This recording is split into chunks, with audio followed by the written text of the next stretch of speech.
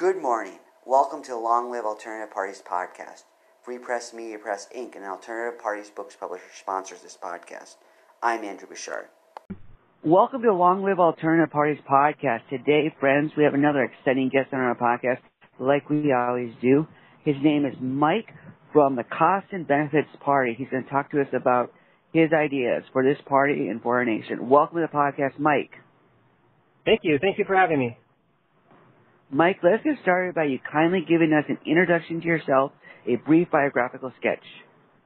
Yeah, sure. So my name is Mike. My last name is Lobb, and I'm an electrical engineer, and I'm from Idaho, and I have lived in Chicago for about 10 years, and now Colorado for about 10 years. Oh. And so I'm basically. I have certifications in project management and also lead. It's leadership for environmental and energy. It's kind of like a green building certification. But that's a little bit about me professionally. But have a family and a lot of interest, and haven't made as much progress in my political party as I would like, but. It definitely is an interest of mine and something that I'm trying to get going. Awesome. Today we're taking one step forward in advancing your party, getting this out to our audience. So we trust it will spread the word. Yeah. So since you're an electrical engineer, how did your experience being an electrical engineer inform your politics? Well, yeah, so I had this idea of, and it's kind of an algorithm, and so I was a mechanical engineer, and I was working at a company where there were a bunch of electrical engineers, and I kind of wanted to get into programming because my idea kind of overlapped with programming, and so I changed my major to electrical engineering, thinking that I could get into that a little bit more, but I never have had time to learn how to program.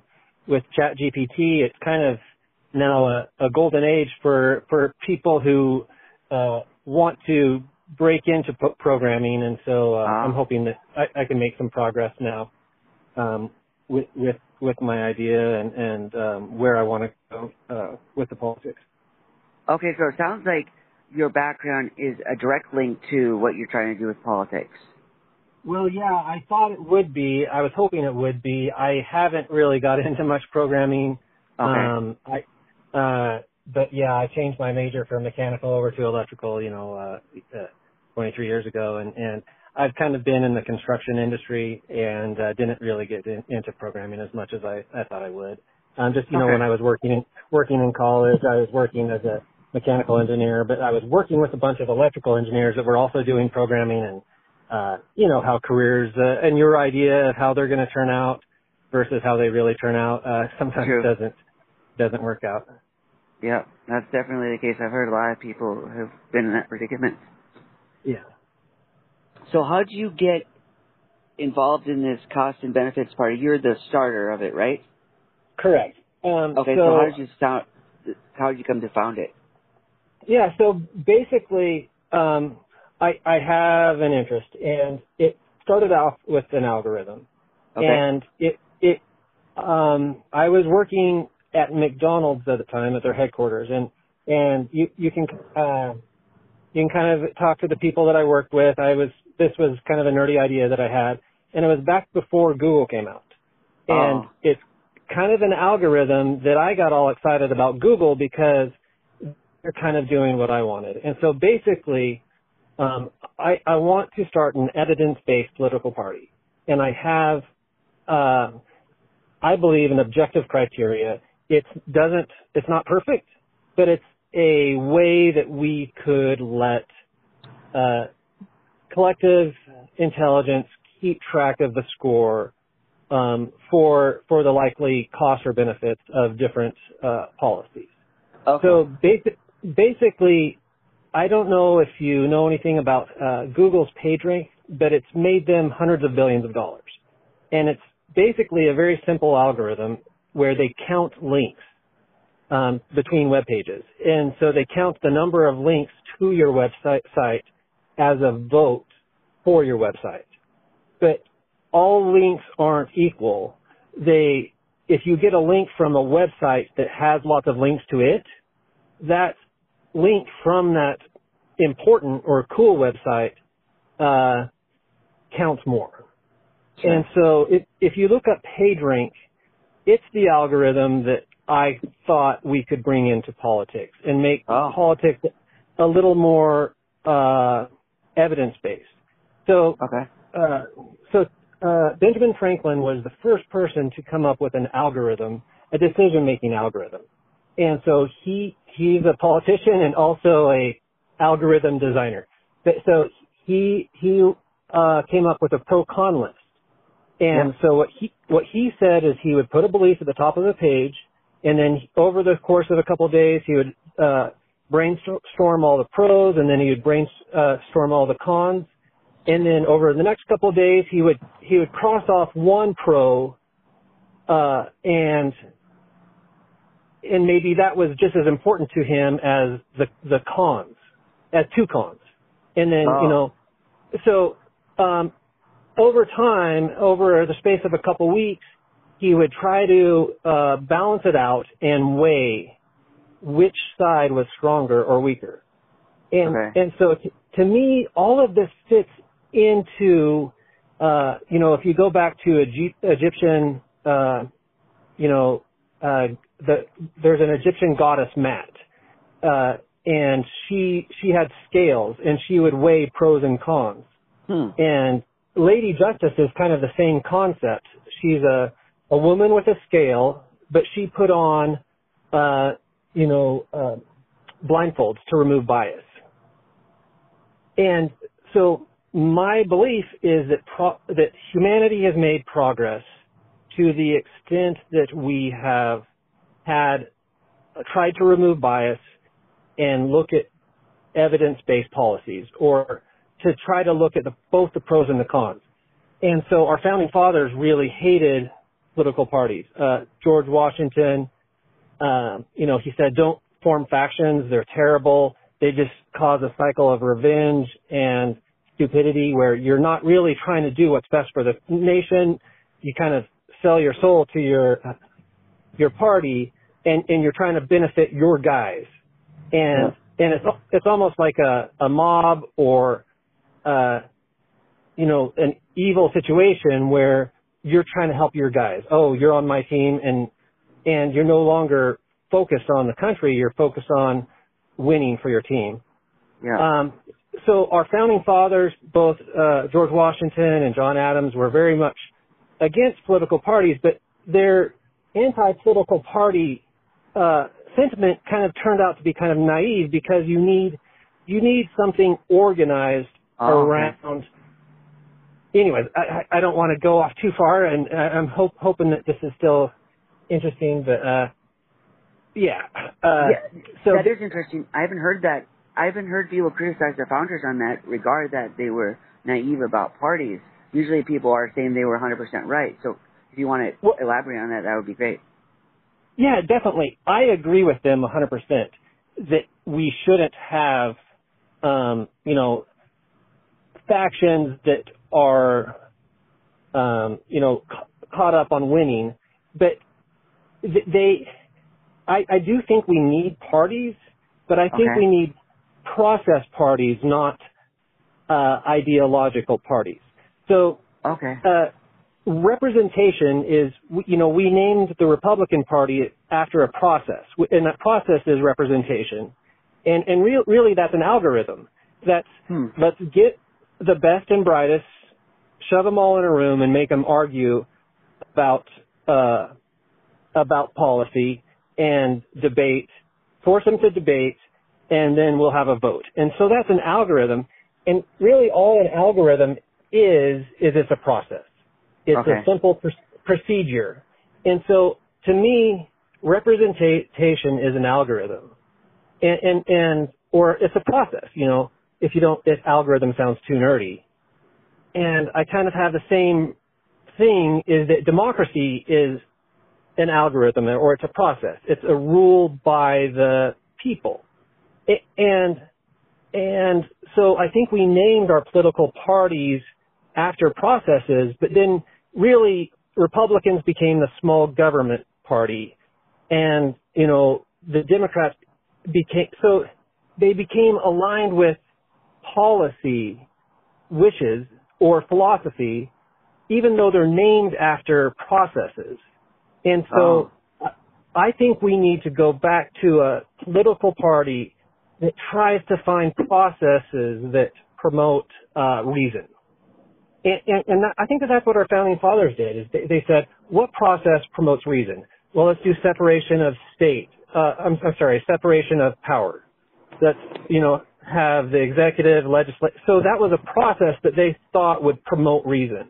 Okay. And they said, let's do debate and let's do representation. And so they came up with all of these processes that would promote reason.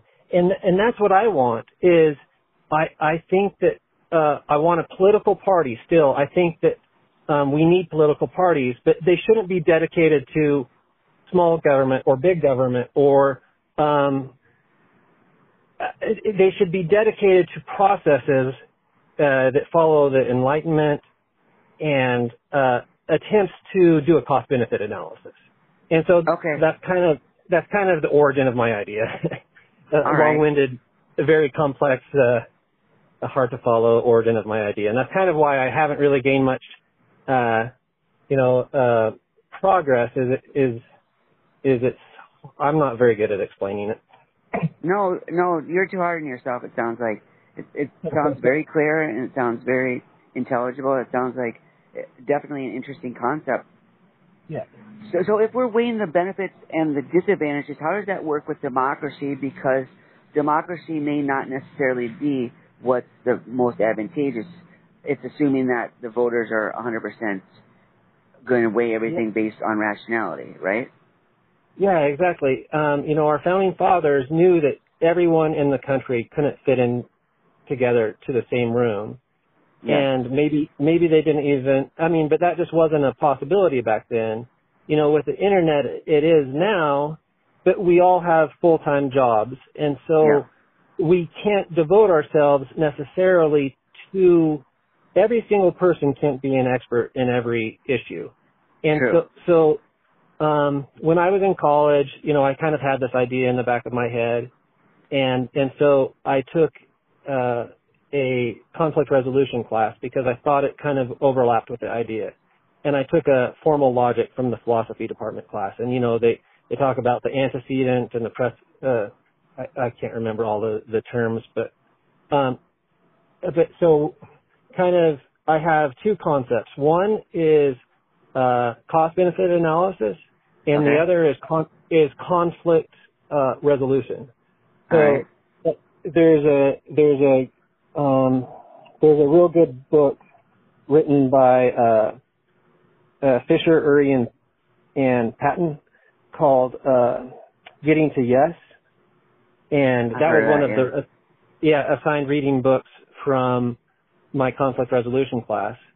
And, this was a book written in the 70s, and these are guys from Harvard that did there's a Harvard school to resolving conflict. And so, when they did the peace accords between Israel and Palestine, they had arbiters and conflict resolution experts trying to help resolve the conflict. And they had algorithms or procedures and processes for resolving conflict.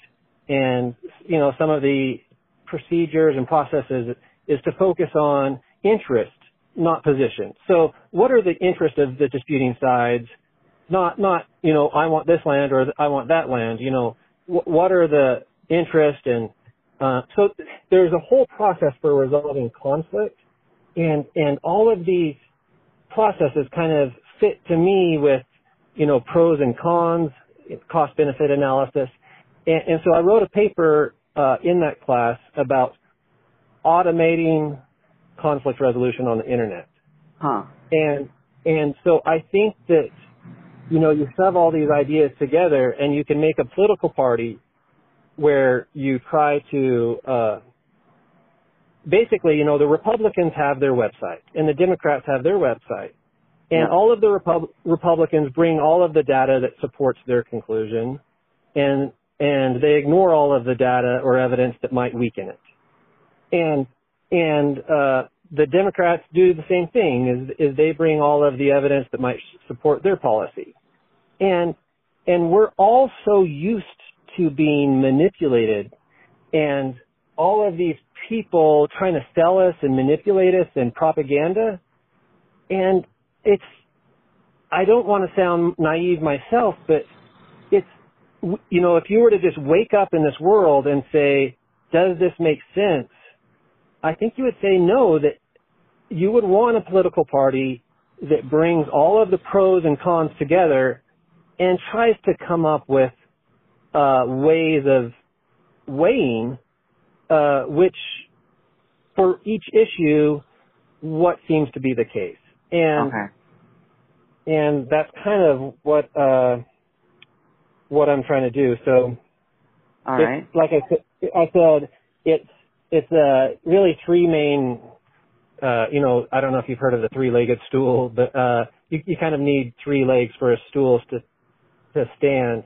And so, the first leg for me is conflict resolution. All right.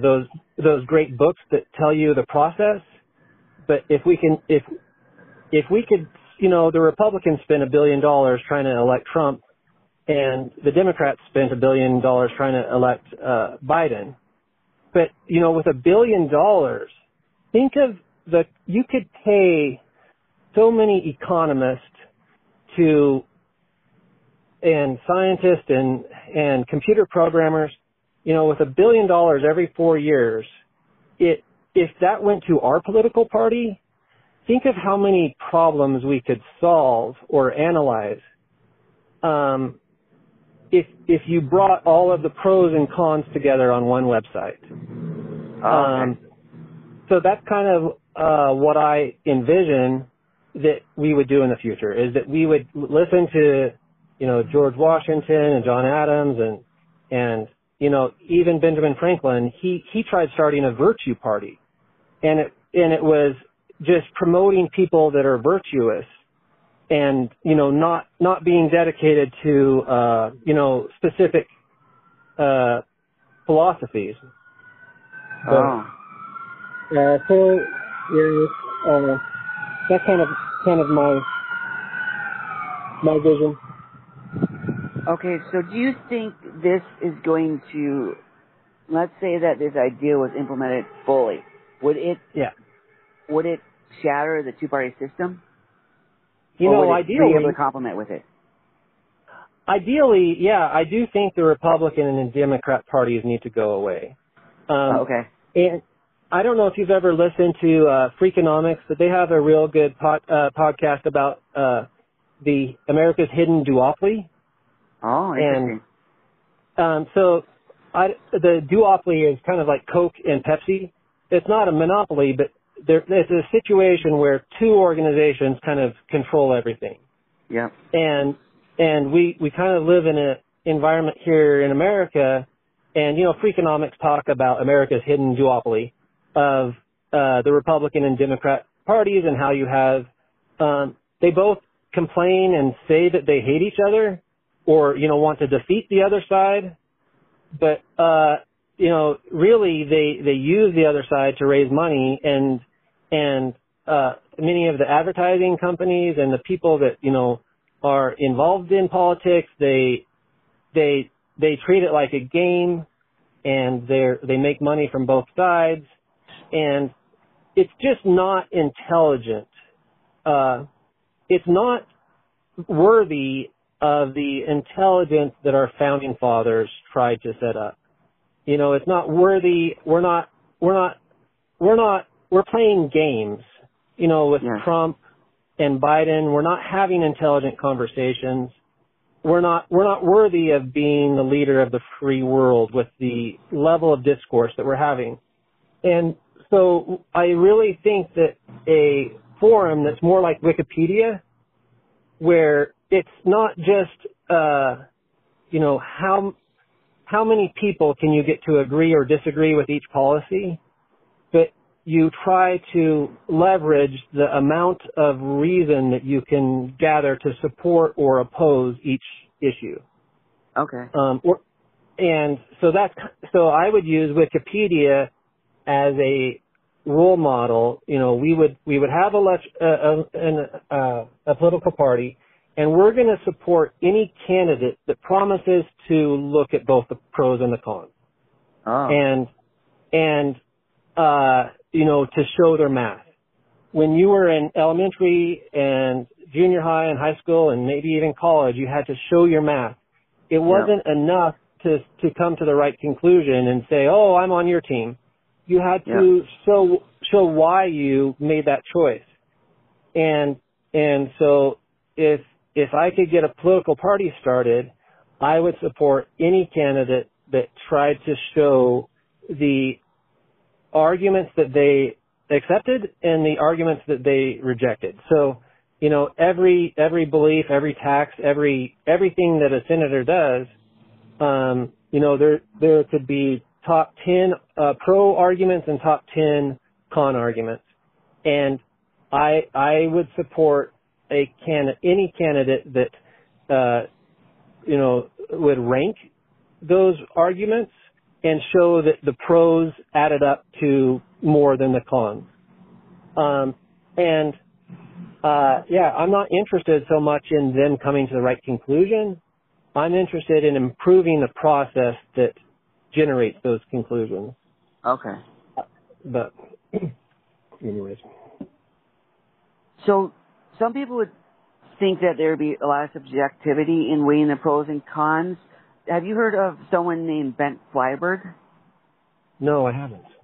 He argued that one of the problems we face in not only academics but in life in general is that we make the social sciences unlike the other sciences where there's a lot of subjectivity involved, and we should get back to making them like the other sciences. He says law is one example that it's not, because the law field is very structured in argumentation.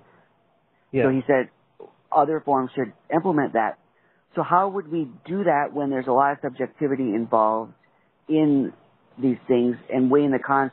Someone could have something that's beneficial to themselves, and that would outweigh every other con. So how do we approach this when there's subjectivity involved? I agree with that perspective 100%. Just to start off, that sure. There's a field of study called political science. Yep. But it's not very scientific. Yep. And evidence-based. So a big goal of mine is to do for politics what has been done to the evidence-based philanthropy. Oh. Have you heard about that? No, I don't think so. Kindly explain. Kindly summarize. Yeah. So there's this McCaskill guy and Peter Singer, and if you go out on Wikipedia, you can learn a little bit more about it's evidence-based. I'm not saying the right term. It's, oh goodness. But so in Africa, they had 6 different plans to increase student scores. And sure. So what they did is they did a study, and they tried to make sure the study was similar, like you had similar groups of students from similar backgrounds and everything. And so they spent $20,000 on new books in this area, and this other area they spent $20,000 on flip charts, and in this other area they spent $20,000 on parasite control, like worms. Yep. And so they did a study to figure out which method of trying to raise kids' scores worked. And in this instance, they found that the thing that helped kids learn the most and improve their test scores was the health care. That, deworming, people from poor backgrounds allowed them to pay attention longer in class, and so it was, the bang for buck analysis, trying to improve philanthropy. And so I'm trying to do that for politics. And so you were asking about how do you do that for objective? Yes. The sciences are so much different. Economics is so much different than words and beliefs and conclusions and philosophy. Yep. And that, I agree with you, is the fundamental problem. Is we all start with a clean slate, and that's where I started as a kid. Is I felt like I was making really big, important decisions for my life, and I felt like I was all alone. I felt like, here we are, growing up. It was 1995, and I felt very frustrated that I have to make decisions about my life and, what to do with it, and, just every decision. And, there's thousands of books, but I can't read every book. There's and the arguments that have been disproven, they're still out there in all of the books. And so I feel very frustrated that beliefs don't have a score based on our collective understanding of, so Socrates and Descartes and all of the different philosophers, they all just keep producing more and more content. And all of that content coexists, but none of it is well linked. And so I want a system where if you weaken an argument, it automatically weakens all conclusions that use that argument as an assumption. Wow, that has large ramifications. Yeah, and so I don't believe we live in a rational world. True. Everyone has a clean slate, and everyone has to find truth for themselves. And I think the arts and a lot of the humanities love that, and they're like, oh, this is awesome. We can just go on talking about things forever and get nowhere. But I don't love it. A lot of, Socrates' assumptions and arguments and beliefs have kind of been shown to be, not logically coherent, but none of it is linked. And so, I was very frustrated with that. I don't know how much of a detour to take here, but I was raised in a religion I'm no longer involved in, but I was sent out on a mission for 2 years. Wow. And so, I knocked on people's doors and I would ask them if they want to talk, and I would try to share my beliefs, and I'd listen to them, and I never felt like people's conclusions were wrong, and I didn't really care what people believed. But what really frustrated me was having the same argument over and over and over again, and knowing that my grandparents also went on missions, and their parents, just within my church, they've been doing missions for my parents and grandparents and great grandparents even. And I had a great grandpa that also went to the South, and I just would often think that the conversations that I was having were the exact same conversations that he had. And so we don't do a good job of killing bad ideas. It's and I just don't think we can make progress until we give arguments scores. And everyone hates that so much because they say, how dare you score my belief? But we can't say everything is equal. Until we come up with scores, the flat earth belief is just as valid as any other belief. If everything has to be a continuous conversation where we always start at ground zero and, you just look at all the content being generated on Twitter, none of it is linked. All the content that people put on their Facebook, people maybe don't have Facebook arguments anymore. I don't know. But blogs and all of the content being generated, it's frustrating to me that none of it is linked. So your algorithm is the missing link. Yeah. That's all I want is a system that improves over time. And so I just want to start it.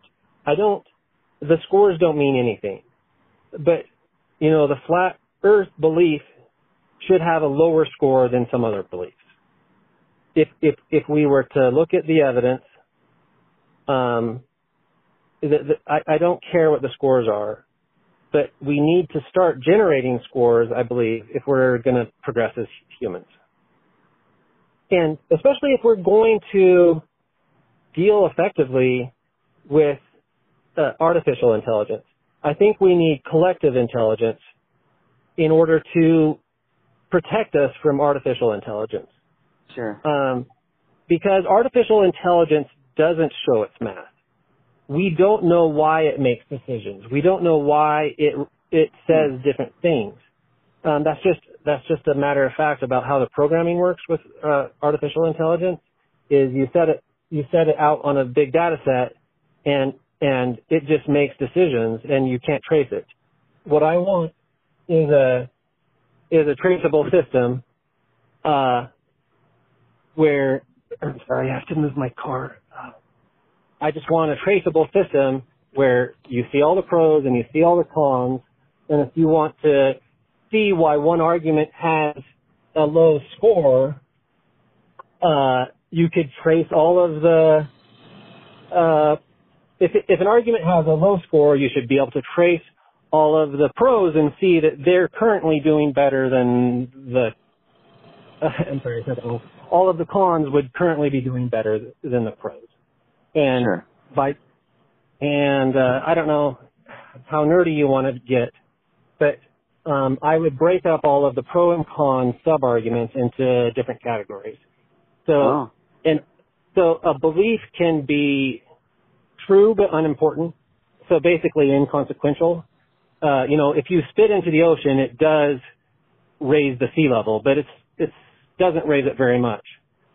And so it can be true that spitting in the ocean raises the sea level, but it's not an effective way to raise the seas, if that's your goal. So there's truth and importance, and there's also relevance. So if someone submits a pro and con and says, a pro or a con of, a tax on carbon, and they say the grass is green is a reason to agree. The grass is green is true, but it's not relevant. Sure. So I would have, and then there's two types of truth. There's free from logical fallacy, and there's also verified. So something can have a high truth score because we have verified it through experimentation and through high quality experimentation and through high quality experimentation with replication, with multiple replications. Interesting. So something can have a verified truth score. So, let's say communism doesn't work. Pure communism doesn't work. Somewhere in there, Venezuela and Cuba and the Soviet Union and all the other times that like a relatively pure communism has been attempted, needs to show up as a verification score. Okay. And if someone comes up with a communism that does work, that should weaken the belief that communism doesn't work.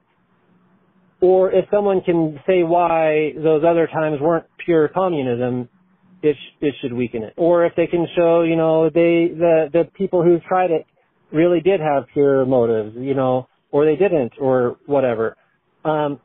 It's so there's different types of sub-arguments. And so, another example of how it would work is let's say there's a belief that you want to have a carbon tax. Uh-huh. So that's a conclusion. And the belief that in anthropomorphic, or I'm not sure I'm saying that word right, a human caused global warming is caused by humans, that's another belief. And so it should have a score based on its pros and cons. But if humans, CO2 emissions are causing global warming, if we strengthen that belief, it should also strengthen the belief that we should tax or, have a trading system for carbon. Okay. And so there would be a linkage score. And so I would do pro or con arguments. So basically the template would be, if X were true, would it necessarily strengthen Y? And then I would just have pro or con arguments for that linkage. So again, humans are causing global warming would have a score. And if we strengthen that score, that conclusion could also be used as a reason to support other beliefs. Sure. Anyways. Sure. That makes sense. When I was in college... explaining it. I'm sorry? I started explaining it, but it loses all interest because it's very in the weeds, and I don't know. It's exciting to me, and it seems to make sense to me, and I don't know why we don't do it. It seems so obvious. And I think that's part of why no one does it, it seems so obvious. And I think in hindsight, once we built it, people would say, it was obvious. That's not a big deal. It just makes sense. Okay. But I don't know. You were going to say in college you kind of... Yes. Your distinction between verifiable knowledge and logically deduced knowledge is key. I majored in sociology and philosophy. When I was in sociology class, the professor was always telling me that I was coming to the conclusions the wrong way because I would use logic to say something would be the case. She would, in sociology, they want to be like biology and other sciences that have evidence because they say, she always said, you have to look at the data, and the other professors say, you have to look at the data. So even though you may think something would make sense to be in the case in the world, it may not make sense. Ironically, let me give you an example of Ben Shapiro. He's too logical sometimes. For example, I heard him on a video, he's saying businesses would not discriminate against people because there would be less money for them. But people do discriminate. So just because it's logically, it doesn't mean it's going to be happening in the real world. Yeah, no, I had the same exact thing. I was saying, I don't like how things are set up for my wife. She doesn't want to work a full-time job. She wants to work, 30 hours or 20 hours. Sure. And so I was saying, I wish the government would change their incentive structure. 'Cause right now, they make it so if you work more than 20 hours, you have to give someone health care benefits. And so no one wants to employ you for more than 20 hours without making you work 40 or 50 or 55 hours a week. Yeah. But if you took away the necessity for employers to provide health care benefits, my wife could do a job sharing. She wants to work 20 hours a week. And I think that she would be effective more, how you get burnt out during the week and you don't really give it your all and you're burnt out. Yep. I think that my wife could do a job sharing, and she doesn't need health care benefits. I've already got that. But, Okay. what about the divorced people or the single moms who don't have that? And so anyways, I didn't mean to get too far from your story, but I had a friend who's very kind of Ben Shapiro-esque, and he's like, the government shouldn't get involved because you have competition and whatever, by definition, whatever company can figure this out will figure it out. And, so you shouldn't do government involvement because the market will fix this. And so anyways, I only brought up my experience because it seems to go along with yours. Yes. Is they're attacking it from a philosophical standpoint. Yep. The market does solve many problems. And that is true. But that's looking at the world from a philosophical standpoint, not necessarily an evidence-based policy. So one size fits all. They accept that the market fixes problems. And that is true. The market does fix problems, but the market doesn't fix every problem. True. And so that's the problem with Republicans and Democrats. Is there's in psychology, there's something called psychological inertia, or something else inertia, cognitive inertia. Once you accept one Republican belief, it's easy to accept a second Republican belief. And then once you've accepted 10, it's very easy to accept the 11th.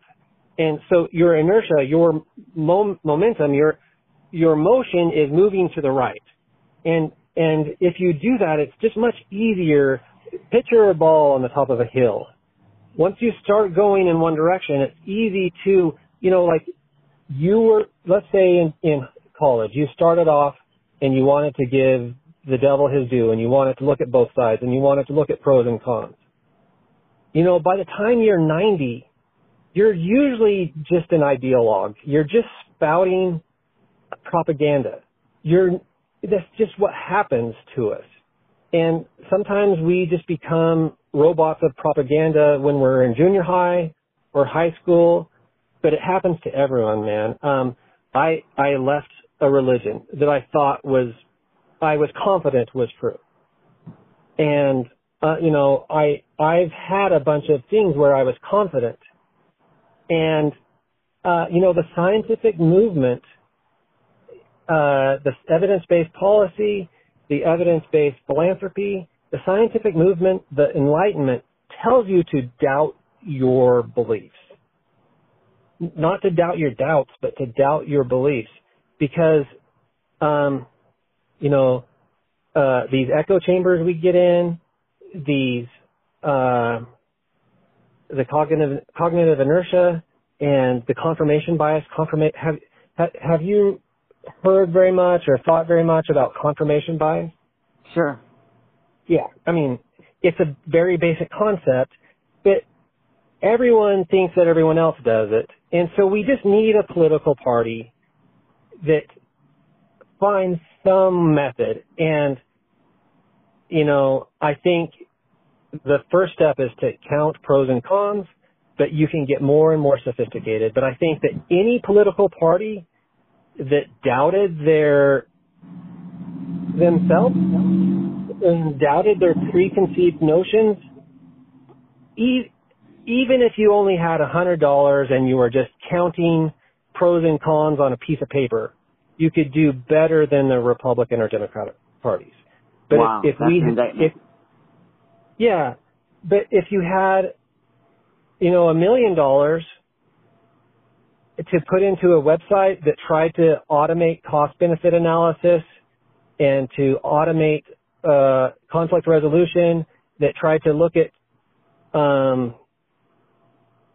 these different approaches to evidence-based policy, if you had $1 million, I think that it would just be amazing. Yes, be great to try. And, once I get my life all figured out, maybe I'll run for office. There's a guy in Boulder, Colorado, and he developed an app, and he said he was just going to vote however the citizens of Boulder told him to. So he was going to put so I think it was for city council or something, and he was just going to put all of his vote to the app, to direct democracy. And I don't like that because we're all busy. We all have full-time jobs, and I think that we're all just, we are all caught in information bubbles. And so I would do the same thing as him, except I would do a pro-con list and try to find some objective criteria for measuring the pros and the cons. There we go. So, Mike, how can our audience support you in your idea here? I do have a GitHub. Okay. And so GitHub is just Microsoft bought them. It's a project hosting website. And so, if you Google Idea Stock Exchange. Idea Stock Exchange, okay. Yeah, it's GitHub, and it's my username, which is MYKLOB, kind of a stupid way of spelling Mike Lob. But yeah, if you Google my name, there's a GitHub. I'm also on Twitter, and I can send you other links. I do have some websites, but yeah, if anyone wants to reach out to me, I do have the Facebook page. I'm trying to explain the idea. I'm working on trying to explain it in a book. I'm hoping I have explained it a little bit to you. But yep. Yeah, I don't care if I succeed in creating a political party but in my spare time, I definitely think this is a fun pastime, and I hope everyone eventually will create an evidence-based political party. And I have my ideas of how we should count pros and cons, but I don't care. I just want a policy. I just want a political party where people look at both sides and try to at least pretend that they're looking at both pros and cons. I don't care if you do a good job. Just pretend for me. I don't know. All right. Instead of the game of demonization or others, the people that disagree with me are evil or dumb or stupid or naive, and just the verbal attacks, the politics of personal destruction. I'm just tired of it. I think everyone else should be tired of it. Yeah. A lot of people who listen to this podcast, talk on this podcast, share your sentiments, so you're onto something, definitely. Yeah. Yeah. So yeah, but that's how people can support. And I'm sorry I have been speaking so much. I feel like you have vast experiences with your major and your more focused school study, and so I think that I would be interested in hearing more of more about your efforts also, and thank you very much for reaching out to me, and let's definitely keep this conversation going whenever I'm definitely available whenever you want. All right, sounds great. Thanks again, Mike, for coming on the podcast. We wish you all the best with this idea and also all your personal and professional endeavors. All right, perfect. Well, thank you so much. All right, take care. All right, bye-bye.